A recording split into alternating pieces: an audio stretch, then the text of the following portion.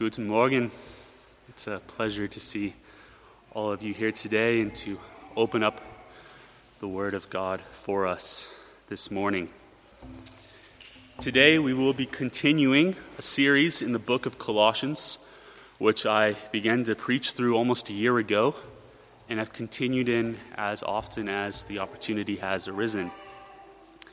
We have together examined the Colossian church, a small group of believers surrounded by immoral and superstitious pagans, and by the legalism and rigid traditionalism of the Jews. We saw how Paul had received a report about the Colossian church from Epaphras, about how they were abounding in love for one another and with faith, but were also threatened by false teachers that were attempting to spread a false gospel in their midst. We have seen how Paul establishes his authority as an apostle, how he thanks God for the Colossians, and how he shows how he is praying for them.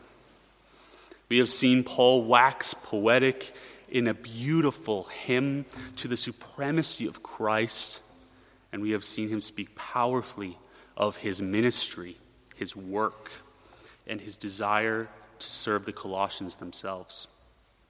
Today, we will be studying together verses 6 through 10 of the second chapter of Colossians, a passage that many commentators consider to be the very hinge of this letter, where Paul transitions his focus from laying a foundation of introduction and instruction to warning against and assaulting the teachings of the false teachers that were attempting to waylay them.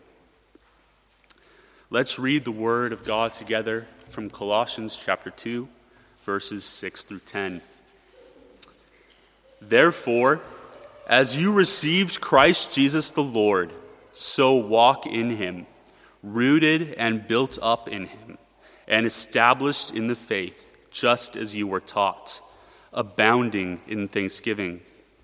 See to it that no one takes you captive by philosophy and empty deceit, according to human tradition, according to the elemental spirits of the world, and not according to Christ.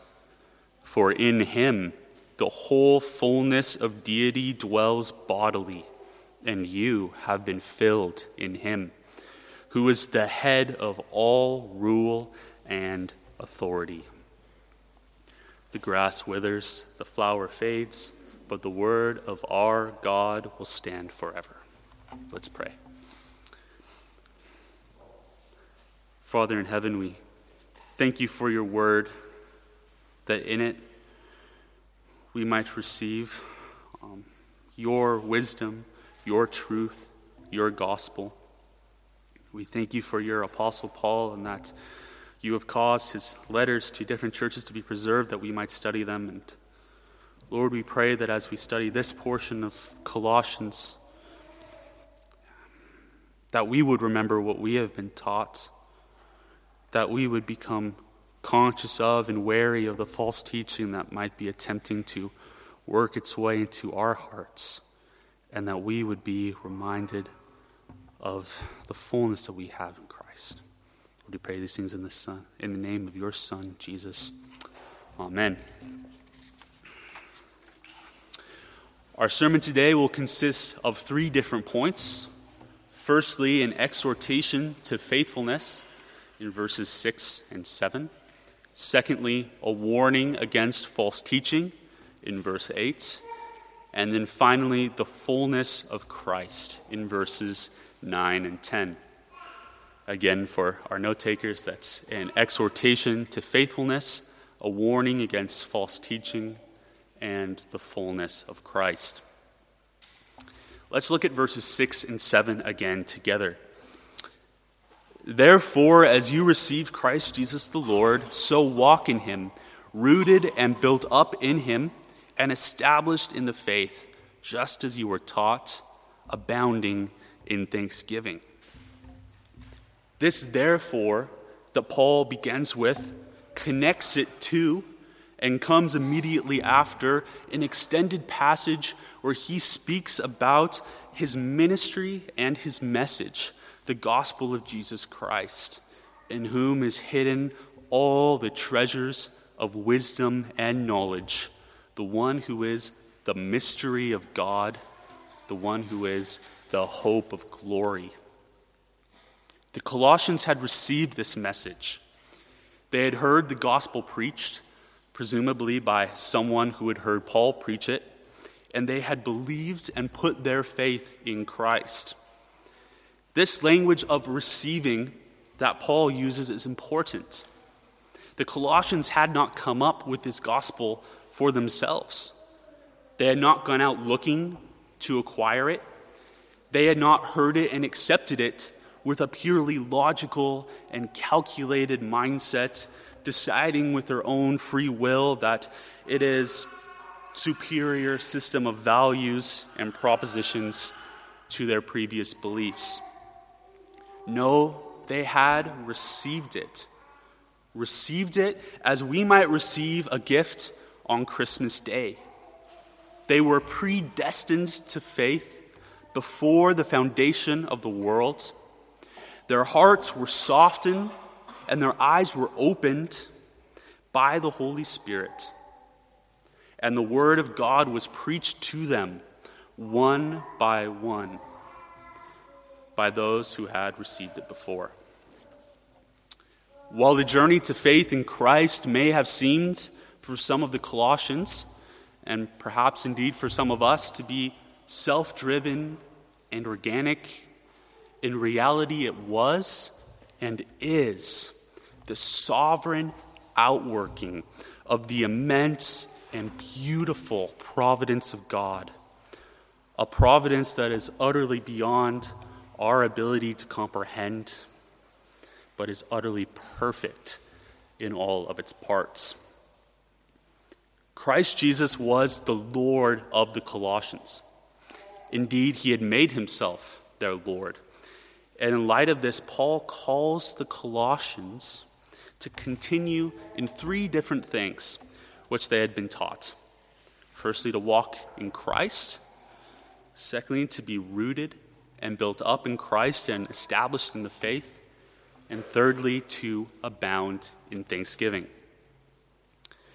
The language of walking was already used by Paul near the beginning of this letter in chapter 1, verses 10, where he says that he is praying that the Colossians would walk in a manner worthy of the Lord, fully pleasing to him, bearing fruit in every good work. The Colossians had received the gospel. Christ was their Lord, and now they needed to live in such a way that accorded with that. They could not claim ignorance of what this meant, for Paul reminds them here that they have already been taught what it means. They knew that it meant to love God and their neighbor, to walk in the steps of Christ,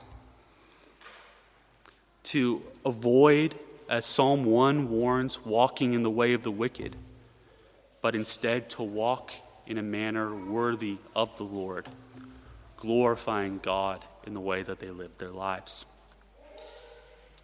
Next, Paul says that Colossians should be rooted, built up, and established in faith in Christ. And it's no coincidence that Paul lists this growth and strengthening of faith after exhorting the Colossians to walk in Christ. For this growth and strength of our faith depends in a very real way upon the extent to which we walk in him, following his example. This metaphor of a tree extending its roots deep into the soil and growing ever upwards, or that of a house built on strong foundations, is a powerful one. We can think of the parable that Jesus told of the two men, one who built his house upon a rock, one who built his house upon the sand. When this root, this foundation, is lacking, then one is left vulnerable to the storms of this life, whether that be pain or suffering or loss, or, as was the case for the Colossians, the deceptions of false teachers. But when a foundation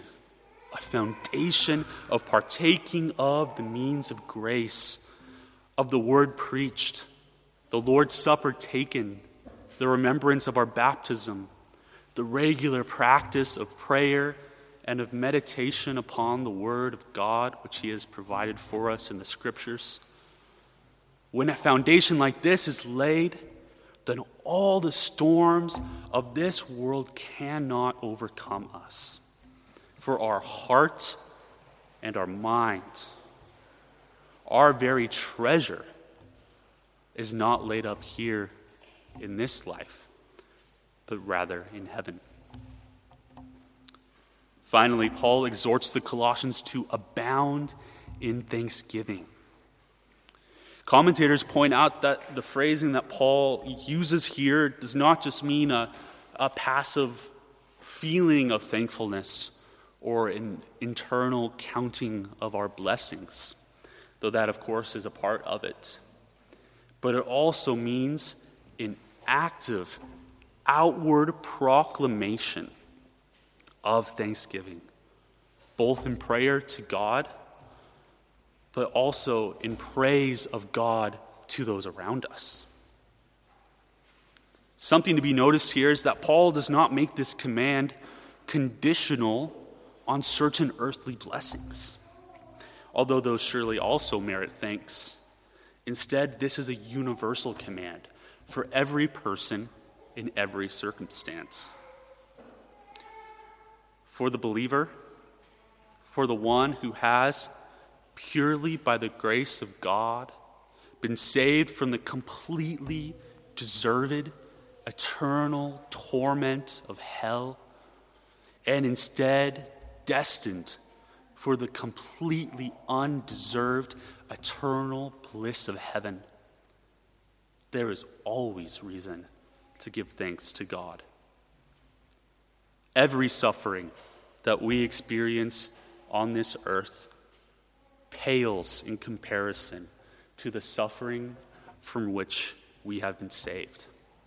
And every joy that we receive on this earth pales in comparison to the joy, to the ultimate gift that we have received and to which we are destined. And with such a thing to be thankful for, how can we contain this within ourselves? If Jeff Bezos, the founder of Amazon, came to you tomorrow and $1 billion, would you just take it without acknowledging it outwardly? Maybe just feeling an internal sense of being grateful? Would you keep it, or at least the source of it, hidden from your friends and family and neighbors and coworkers, and pretend that you somehow earned it for yourself? I would hope not. How much more then ought we to overflow with thanks to our God, the one who has given us a gift that is utterly beyond having any kind of value put upon it? How could we not praise his love, his mercy, and his grace to everyone who would give us a hearing? That brings us to our second point, a warning against false teaching. Let's look at verse 8 again together. See to it that no one takes you captive by philosophy and empty deceit, according to human tradition, according to the elemental spirits of the world, and not according to Christ. Here Paul shifts from exhorting the Colossians in what they should be doing, instead to warning them against what they should avoid, that is, being taken captive by philosophy and empty deceit. The word Paul uses here for being taken captive is a vivid one. It doesn't merely imply being imprisoned, being handcuffed to a wall somewhere, losing our freedom, but instead it implies a literal kidnapping. You can envision being thrown over the shoulder of someone and being literally carried off into a different land, into slavery. Something that would have been an idea familiar to the Colossians and was unfortunately a very common occurrence in the ancient world whenever a village or a city was unfortunate enough to be conquered by its enemies. Paul uses a similar metaphor in Galatians chapter 5, verse 1, where he says, "For freedom Christ has set us free. Stand firm, therefore, and do not submit again to a yoke of slavery."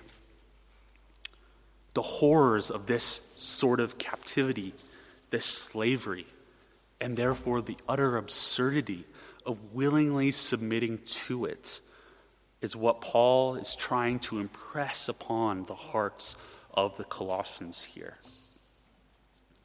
They had received the gift of salvation. They had been liberated from their bondage to sin. They were finally free to live a life that glorifies their God. How could they then possibly allow themselves to be tricked or seduced to return to their old beliefs and superstitions? Yet this is exactly the temptation with which the Colossians were confronted. There was a false teaching in Colossae, one which scholars generally agree had elements of Judaism, Gnosticism, and even angel worship. When Paul speaks here of philosophy, he is including different Jewish traditions alongside the philosophy of the classical world, which we would probably first think of when we hear the word. Paul does not mean here to denigrate all philosophy or all philosophers. The word philosophy merely means lover of wisdom. And in fact, one can be a dedicated philosopher and still be a Christian, glorifying God through one's work. But when philosophy is used to supplant or to add on to Christ and the gospel, then it becomes a problem. And this is exactly what was happening. The false teachers in Colossae were spreading a philosophy, a group of teachings that inferred that Christ was not sufficient for salvation, that there were additional levels of knowledge or action that were required to be added on to his sacrifice if one wanted to be saved. This teaching had the surface appearance of wisdom, deceiving those who were not rooted or solid in their faith as wolves in sheep's clothing, most likely even using passages from the Old Testament out of their right context to justify their heresy. Paul here calls out the emptiness and the deceitfulness of these philosophies that were seeking to draw people away through the appearance of wisdom backed by empty promises. He specifically speaks against human tradition, insofar as it is not formed and shaped by or ultimately submitted to the ultimate truth of the Word of God. When Paul mentions here human traditions, he and the Colossians undoubtedly had in mind the traditions of the Pharisees, the Sadducees, and the Essenes, with all of their carefully handed down and painfully detailed additions to the law of God. It was to the same strand of tradition that the false teachers were most likely appealing to. But it also applied to the traditions of the Greco-Roman culture, whose superstition and polytheism seem to also have been part and parcel of the Colossian heresy. Every person has a worldview. I have a worldview. All of you have a worldview.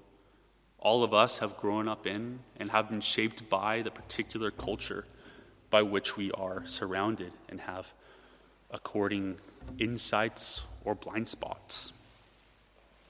And it is when anti-biblical teachings are most in accord with these cultural traditions that they are the most dangerous, for they give the false impression that we are successfully reconciling our culture and our faith. How many Christians in churches in America and in Germany have fallen into this trap in the past, or in other places for that matter? Having an earnest and good-hearted desire to engage the culture around them and maintain their relevance in the face of shifting norms, they listen to the voice of those who call them away to a new interpretation of the fundamental teachings of Scripture. In the process, losing the faith given once and for all, and ultimately failing even to achieve that cultural relevance after which they had been striving. Paul also warns against the teachings that are, as the ESV translates it, according to the elemental spirits of the world. Commentators are divided on what exactly Paul means here. Some translate it in the same way as the ESV and see Paul as addressing the philosophical system of the false teachers who may have included complex spiritual hierarchies of angels and other spirits in their teachings. According to this interpretation, Paul is here making a point regarding the inferiority of these spirits to Christ and the foolishness and emptiness of seeking something in them rather than in Christ. Others translate it instead as according to the rudiments or the fundamentals of the world, without any sort of direct reference to angels or demons or spirits. These commentators see this phrase as being used by Paul in conjunction with his warning against the traditions of men, with its meaning being the different ways, whether they be rules, regulations, or rituals, such as sacrifices or circumcision, in which people attempted to be reconciled to God before the advent of Christ. While I think the second interpretation is more likely, it in no way invalidates the first interpretation, but instead contains it within. For what else was the worship of, the obsession with angels and demons and other spirits than an attempt to come to God apart from the one mediator between God and man, Jesus Christ? And this is the main point of verse 8. We have Jesus Christ, the God-man, as our Savior, the one who is supreme over all creation and who loves us more than we could ever imagine. In comparison to him, all the traditions and philosophies and religions of man utterly fail, utterly pale in comparison. How could we then allow ourselves to be taken captive by them, to abandon that which is priceless for that which is empty and rudimentary? No, brothers and sisters, let us instead here listen to the warning of Paul and reject this temptation.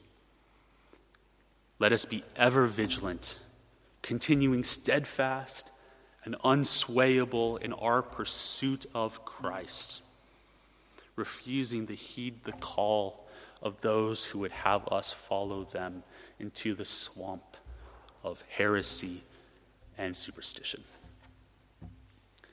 That brings us to our third and final point, the fullness of Christ. Let's read verses 9 and 10 again. For in him the whole fullness of deity dwells bodily, and you have been filled in him who is the head of all rule and authority. Paul here shifts once again to remind the Colossians of what they had received and why the false teachings of man so pale in comparison to the truth of what Christ is and what he is for us. What weightier thing could possibly be said about Christ, about Jesus of Nazareth?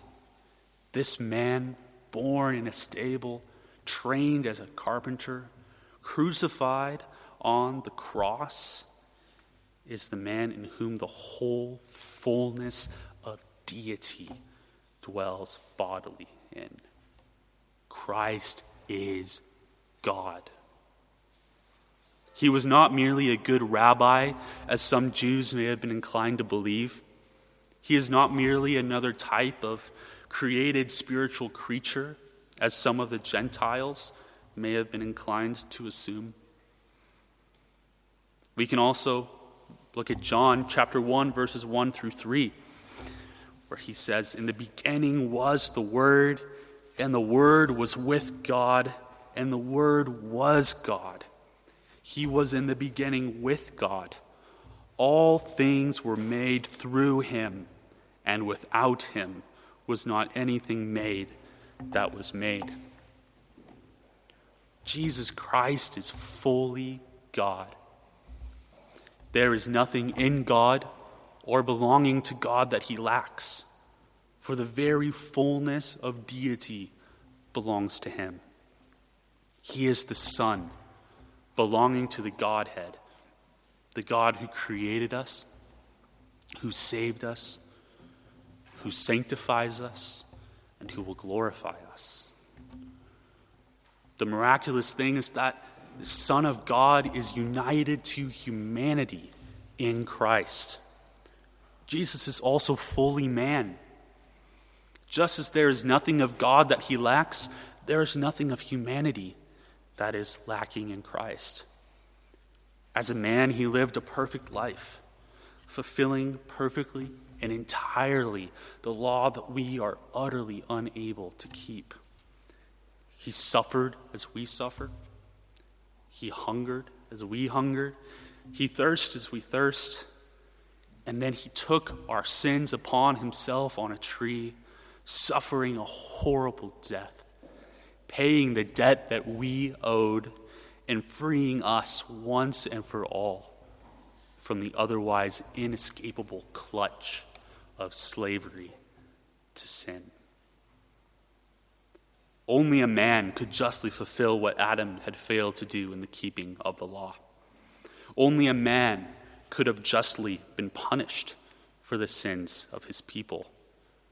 And only God could have withstood the unspeakable and overwhelming just wrath of God against sin and not be utterly destroyed. It is not a coincidence that Paul mentions this directly after talking about the false teaching in Colossae that claimed that Christ was not sufficient.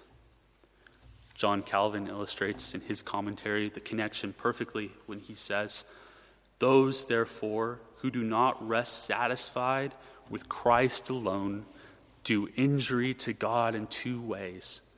For besides detracting from the glory of God by desiring something above his perfection, they are also ungrateful, inasmuch as they seek elsewhere what they already have in Christ."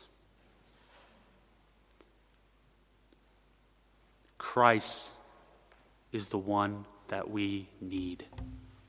Christ is the only one we need. No other person or spirit or system can do what Christ has done for us, for he is the only one who is the way, the truth, and the life. Yet Paul is still concerned to emphasize to the Colossians that God, that Christ, is not distant from them, having accomplished some sort of salvation in the past, but leaving believers to fend for themselves and to search for ways to add on to the finished work of Christ in a hostile world. He says that you, speaking to all of the Colossians, and by extension all believers, are filled in Christ. What does this mean? Are we also by extension filled with some kind of deity? Are we all little gods, as some prosperity preachers teach? Absolutely not. Yet we are, in a very real sense, united to Christ. We are united to Christ by faith. He is the head, and we are the body. He is the vine, and we are the branches. He is the living water, and we are the ones who drink it. The Lord's Supper that we celebrate here is meant to signify this truth to our senses and to minister it spiritually to our souls. In being united to Christ, we receive everything that we truly need. We receive forgiveness of our sins. We receive the merit of Christ for ourselves. We receive brothers and sisters spread throughout every corner of the world. We receive peace and comfort, love and rest. Though our bodies may be harmed or even destroyed until the resurrection.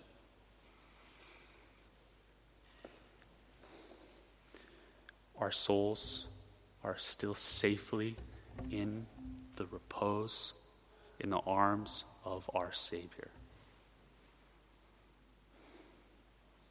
Finally, Paul adds another comforting thought when he says that Christ is the head of all rule and authority. There are indeed other sentient beings in the world besides humans. They are invisible. They seem, by the testament of Scripture, to be very powerful. And many of them have a deep and malicious hatred for God and for all of his people, and indeed all of humanity.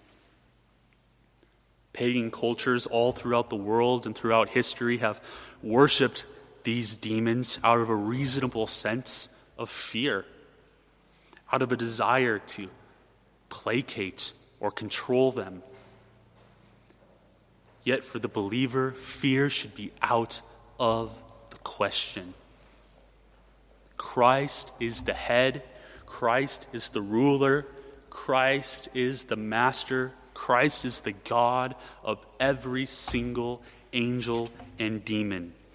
And he directs them in such a way regarding his church that, as William Hendrickson says in his commentary, apart from him, the good angels cannot help, and because of him, the evil cannot harm. Let us ask ourselves, church, do we truly consider Christ to be sufficient? Do we truly see him as God over all, as the Savior of our souls, as the ordainer of our lives, as the protector against evil and the provider of everything good?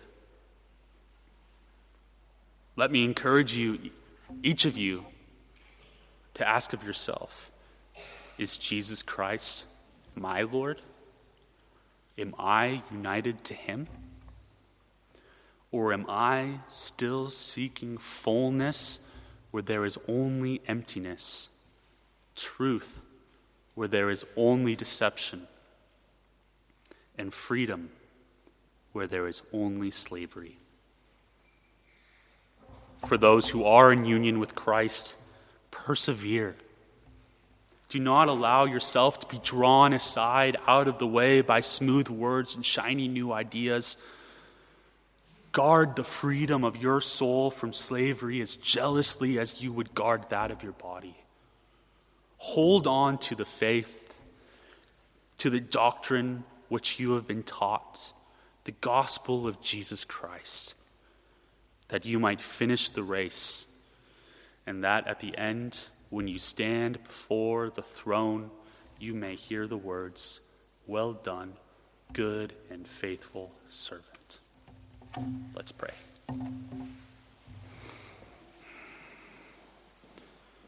Father in heaven, you are a good and gracious God. You have saved us who were utterly unworthy of saving. You are sanctifying us day by day and making us more like your Son. And you have promised us that one day we might see you face to face and worship you forever. Lord, we pray that you would preserve us in this pilgrimage in life, that you would protect us against false teaching or those who would call us out of the way of faith, that you would cause us all to persevere, to walk in Christ, to glorify you in our lives, that you might be glorified to the watching world. We pray these things in the name of your Son, Jesus Christ. Amen.